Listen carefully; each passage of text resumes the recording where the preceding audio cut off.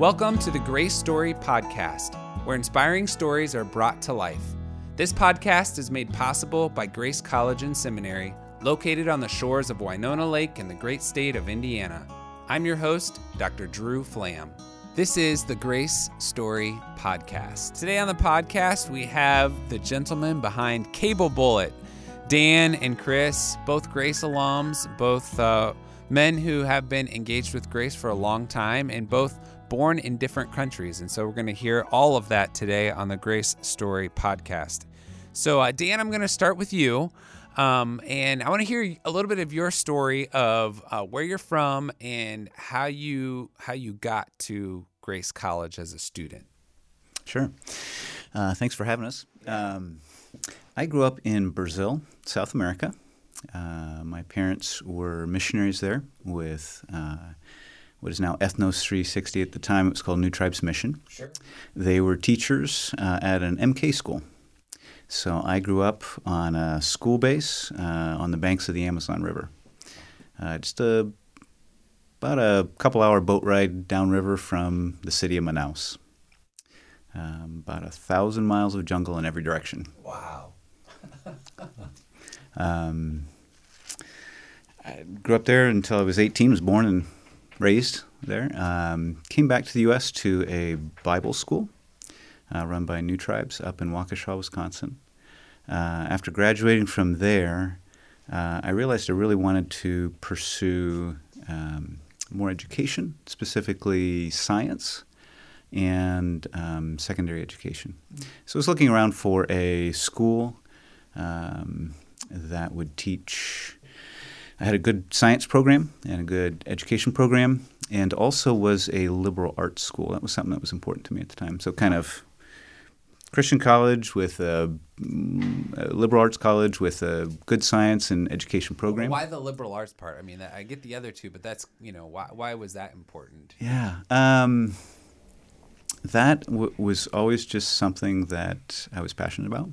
Even growing up, the school I went to, even though it was a small, missionary school in the Amazon jungle, the staff there did a great job of doing everything they could to bring a whole education experience. So they had us involved in choir, in drama, in athletics, shop classes, art classes, photography.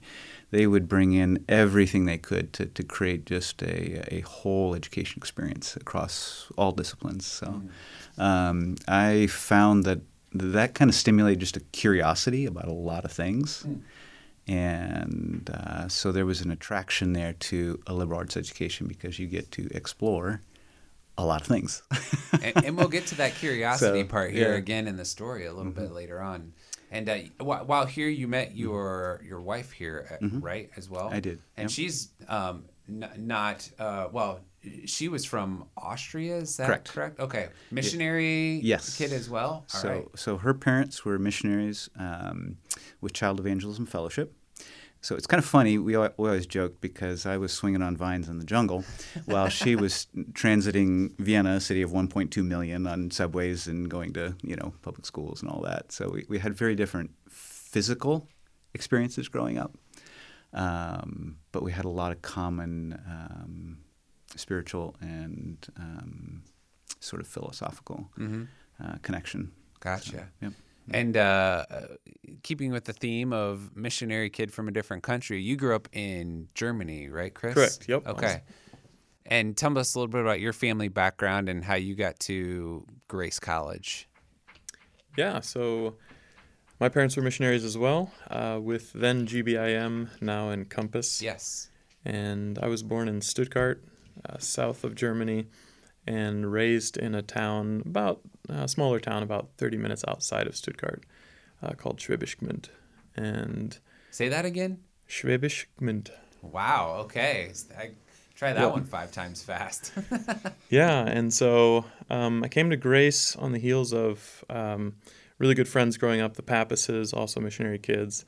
So there was, my parents went to Grace, met at Grace, so it was familiar enough. And had a graphic design program that I was really interested in. Didn't require portfolio for entry, so that was a big plus since I didn't have any formal training or a portfolio at that point. So came to Grace in, I think it was 2001. Don't quote me on that. And yeah, that's how I ended up in Beta. And Beta. Okay, there we go. Do you have the Beta experience in common? I didn't because I transferred in. Okay. I already had 2 years of college elsewhere, so I transferred in and went straight to Gamma C at the time, which was a upperclassman. The upgrade, all right. Yeah, that was the upgrade. Why graphic design? You kind of mentioned not having a portfolio, so it wasn't something you were doing necessarily a lot of previously. So what drew you towards design? Yeah, that's a good question. I'm trying to remember back. I know I had 2 or 3 really good friends that I went to school with that they all ended up going into some sort of a design or illustration related field. So I had close friends that did that. It was very interesting to me. At the time, if I'm remembering correctly, I actually wanted to be an illustrator for Disney. That was kind of the end goal there. So I did double major in illustration and graphic design. But as I got into it, the graphic design was more interesting to me. It turns out it's not as difficult to make money as a designer compared to what an illustrator would have to do. I also was a better designer than I was illustrator, so it made sense. Well, let's get into the Cable Bullet story a little bit. And thanks for wearing the shirt and repping over there, Dan. Like Chris has talked to me about getting a tattoo. It's the Cable Bullet tattoo to go on the other arm, maybe? No? What if you ever rebrand? Yeah, what if you rebrand? It's painful, right? Yes. It's too permanent. Way too permanent. You mentioned kind of just sort of having this, I don't know, creative drive, like problem solving sort of mentality, and that's even what interested you in the liberal arts is the broadness of it, the exploration, which somewhat goes into the Cable Bullet, design and what you put together there. But talk a little bit about your career and how your career started, and then how that got you to the point of designing a railing system. I had worked my way through college in construction. Okay, got to pay those tuition bills, and got a degree, secondary education, biology and chemistry. So high school science teacher, essentially, right? Yeah. Taught for a couple years in Hawaii at a Christian school there, but Christian school salaries, you kind of have to supplement a little, right? So we're doing construction on the side as well there. Enjoyed the experience, loved teaching, but realized that the salary there, living in Hawaii, this was not a permanent long-term scenario. So we came back to Indiana, and I thought, I also really like biology. Let's explore the medical field, right? Worked in an ER to get some experience to see if this was all right. Love science. Love biology, do not like hospitals. So figured a career in medicine was not really a good plan. So I'm kind of scratching my head thinking, well, now what?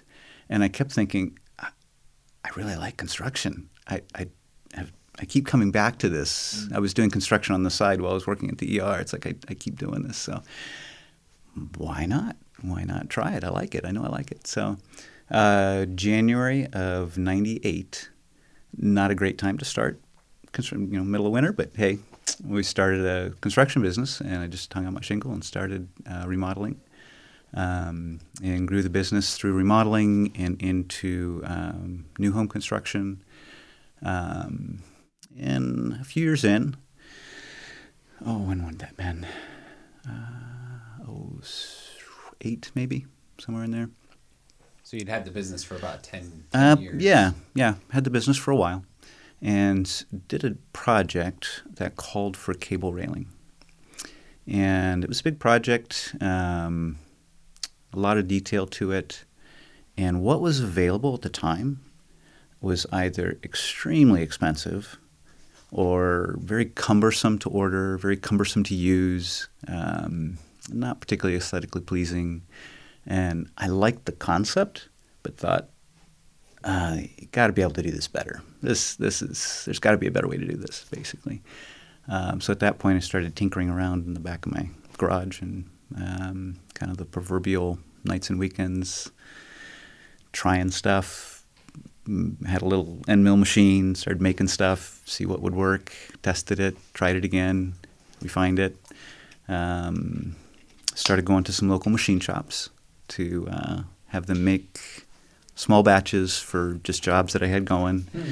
And then finally got to a point I thought, yeah, I think we've got something here. I think there's something here that'll go. Wow. So that was that. And you still had and you still have some of your home building work as well, right? Which is called Inglenook. Inglenook, that's right. And I've been to your home, and it's beautifully designed. And you've designed a tiny home that was on which show was that on?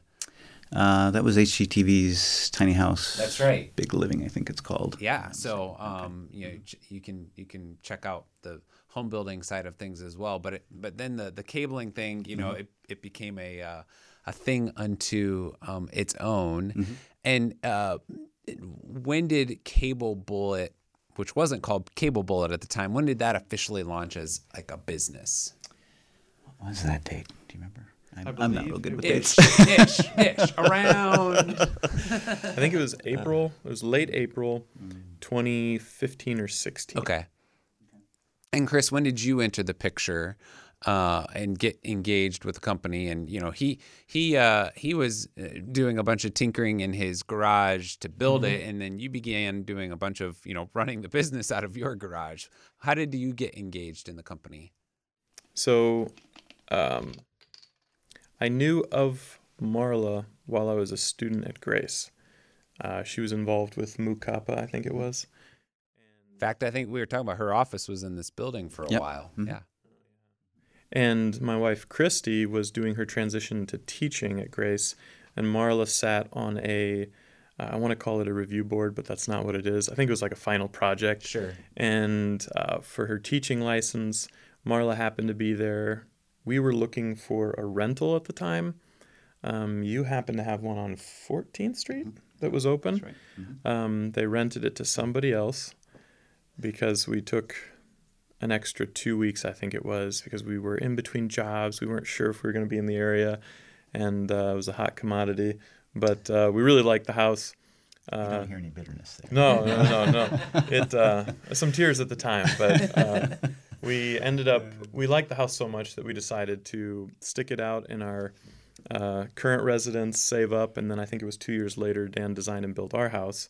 So I don't think I came on board with Cable Bullet. You had been tinkering on it for a few years, and then I don't know how many years, but I know it was a few. We went to that one trade show in Chicago together just to kind of, mainly for me to get a feel for what was out there, but it was pretty informal at the time. And then after we launched the business in 2016,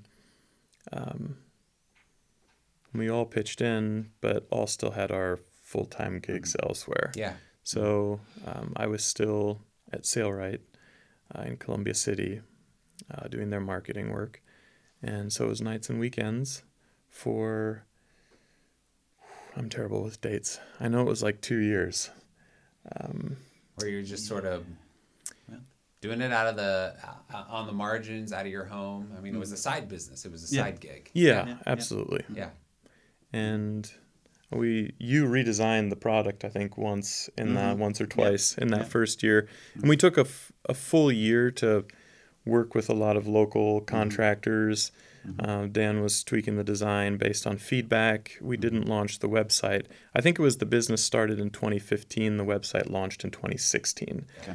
And that slow start ended up being a really big blessing in disguise because I think you ironed out a lot of the kinks in that year, and so I think we had a much better start in 2016, official start outside of Warsaw because of it. So when did you become then a full-time employee of Cable Bullet, and when did you see sort of it's already a meteoric rise in a sense, like 2016 to where we are today, 5 years later. when did you really see things kind of take off? What was some of those moments you look back on like, wow, God, you really have something going here? And either one of you can answer that question. Might be different for each of you. Yeah. Oh, when would that have been? Sure. I mean, just when you're like, we really have caught a tiger by the tail here. This is a like we could make a living off of this. We might actually employ people. Where it's this is a real business. Mm-hmm. Mm-hmm. I remember it seemed like I guess from the beginning, it always felt like this had a lot of potential. So that part wasn't a surprise. There was what we call, I think it's in German, a Marktlücke, and basically a hole in the market, right? Yeah. It was like it was clearly looking at the market. It was like, this should work. This clearly has what it needs. There's this big hole. This fills it. This should work. Basically, it's there to be messed up. If we don't. So that wasn't. I guess that part wasn't. It was more working out all the little, getting the manufacturing lined up, getting your supply chain right, getting the kinks worked out, getting the website built. It's 1,000 little steps. Like you can always see, we can get there. It's just it's a lot of running to get there. Well, and that's a great. I mean, that right there is just a great point to sit on. Is like, it's having the vision, having an idea, but oftentimes the real work is in the execution, and the real success is in the 1,000 little things that it takes to get from an idea here to product that gets put up at people's houses and in people's businesses. And I mean, I think sometimes we have students here at Grace who are in entrepreneurship, right? And they might have a great idea, but it's good to recognize that there are 1,000 steps that have to take place that aren't always the most fun or easy, but are the necessary ingredients. The cable bullet itself, that's really cool to look at and see, but it's the 1,000 steps to get there. Yeah. It did take off pretty quickly. Like, we consistently had trouble keeping up with demand. So it felt like, I remember it started selling, for thousands of dollars a month and tens of thousands of dollars a month pretty quickly. And it was like, okay, we're going back to our manufacturers pretty quickly saying, we need more, we need more. A lot of daily trips for a few seasons there where it was going and picking off the machine what they had ready, bringing it back, boxing it up. It's amazing. Yeah. Well, I'm going to have, Dan, I'm going to have you really quick. I should have done this earlier, but I'm going to have you actually explain what it is that you created. And then Chris, I'll have you talk about the current state of the company. Like, what's it like now? Where are you at? Who do you have? Kind of what's the company like? But tell us exactly, what is Cable Bullet? The core technology? Yes, exactly. Okay. That's a fancy way to say it. Core technology, yes. All your cable railing that's out there, you need some way of tightening the cable, keeping it tight, and adjusting it, okay? So the cable itself will expand and contract a little bit and move, and you have to be able to tighten it, and you can't just tighten it by hand. You can't just pull it tight. That won't work. It's steel. Most of the systems out there involve some sort of a turnbuckle. Imagine your old screen door with the diagonal rods and the bolt in the middle that turns them. It's a turnbuckle. So some of the systems use something like that. Some of them use a threaded rod with a nut on the back that pulls it through. Those have limitations. They tend to be bulky, not particularly beautiful. So what we were looking for in this product was to create something that would be simple. So a lot of the systems out there, they have fixed end and flexible and tensioning ends, and they have lefts and rights and slopes and straights. And it gets cumbersome to order, cumbersome to use and install because you're having to switch from one system to another. So what we're really looking for here is something that would work to tighten cable, hold it tight, make it easy to retighten if you needed to, and would do it consistently across any application so that you could have one core product that you could use in a whole variety of ways. So it's kind of like giving you the ink to draw with, right? You can create all kinds of things with it because this works. So the core technology then, the breakthrough was to use a little tiny set screw from the front that runs parallel to the cable and captures a little lobed washer that hangs down, and it pushes against that and tightens it up from the front, which is a little different than anyone else out there is doing it. Most of them tighten from the back or they're concentric, which means they don't work real well on sloped applications. So this allows you to come off to the side, tighten it up, and it's always accessible, but it's very discreet. The same approach works for left side, right side, straight, sloped, doesn't matter. It works in every application. So. And you were able to get a patent on the technology as well, which is certainly a very valuable thing. And another one of those 1,000 steps. There was probably 1,000 steps to get the patent amidst the 1,000 steps. So congratulations on that as well. Chris, give us a scope of the current company as it's put together. How many employees do you have? Location, kind of who buys your product, and how your company works and is set up right now.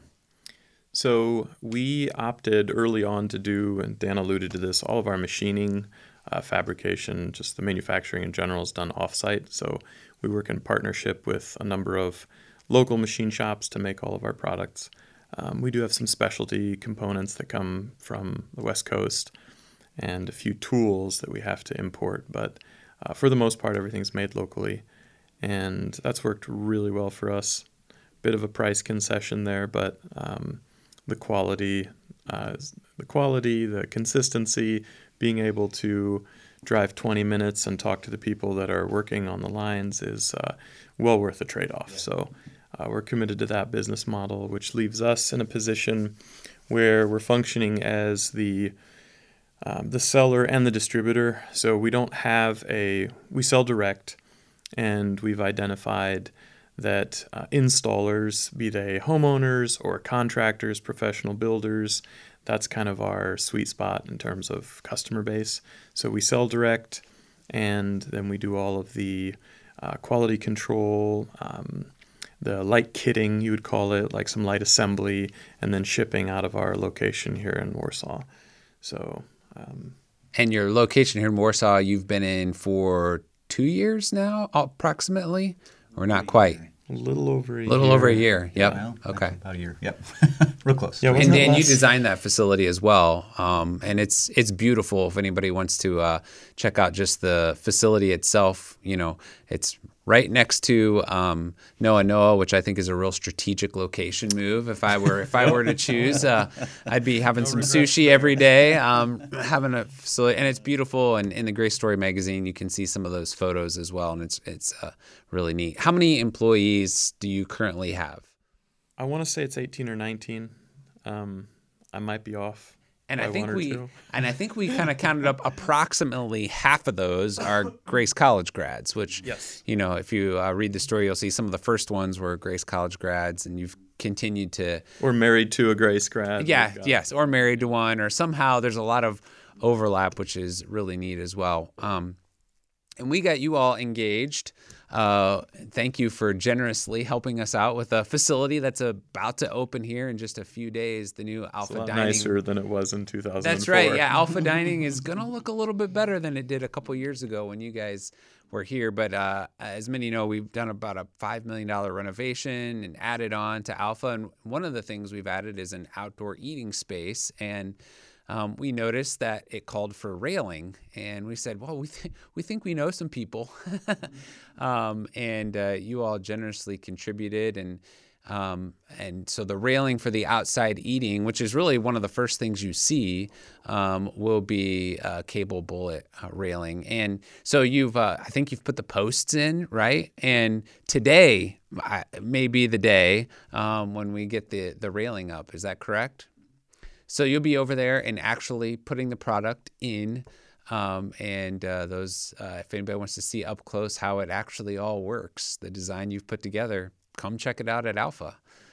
So thank you so much for making that a reality for us. Students will be enjoying that, and I think it's just really neat that we get to tell them your story as a part of it, to say, hey, this is what a couple Grace College alums have done together and are making a difference in the world through their entrepreneurship, through their great ideas, through their great design, and wow, go and do likewise. So thank you. And I appreciate you being here today and sharing your story. And thank you for your generosity and connection to Grace over the years. And thanks to all of you for listening to the Grace Story podcast. Music was produced and written by Dr. Wally Brath, Assistant Professor of Music here at Grace. And thanks to our co-producers, Rick and Chingiz. And if you could share and like and post this wherever you find it from, we would be so appreciative. Until next time, live your best Grace story today.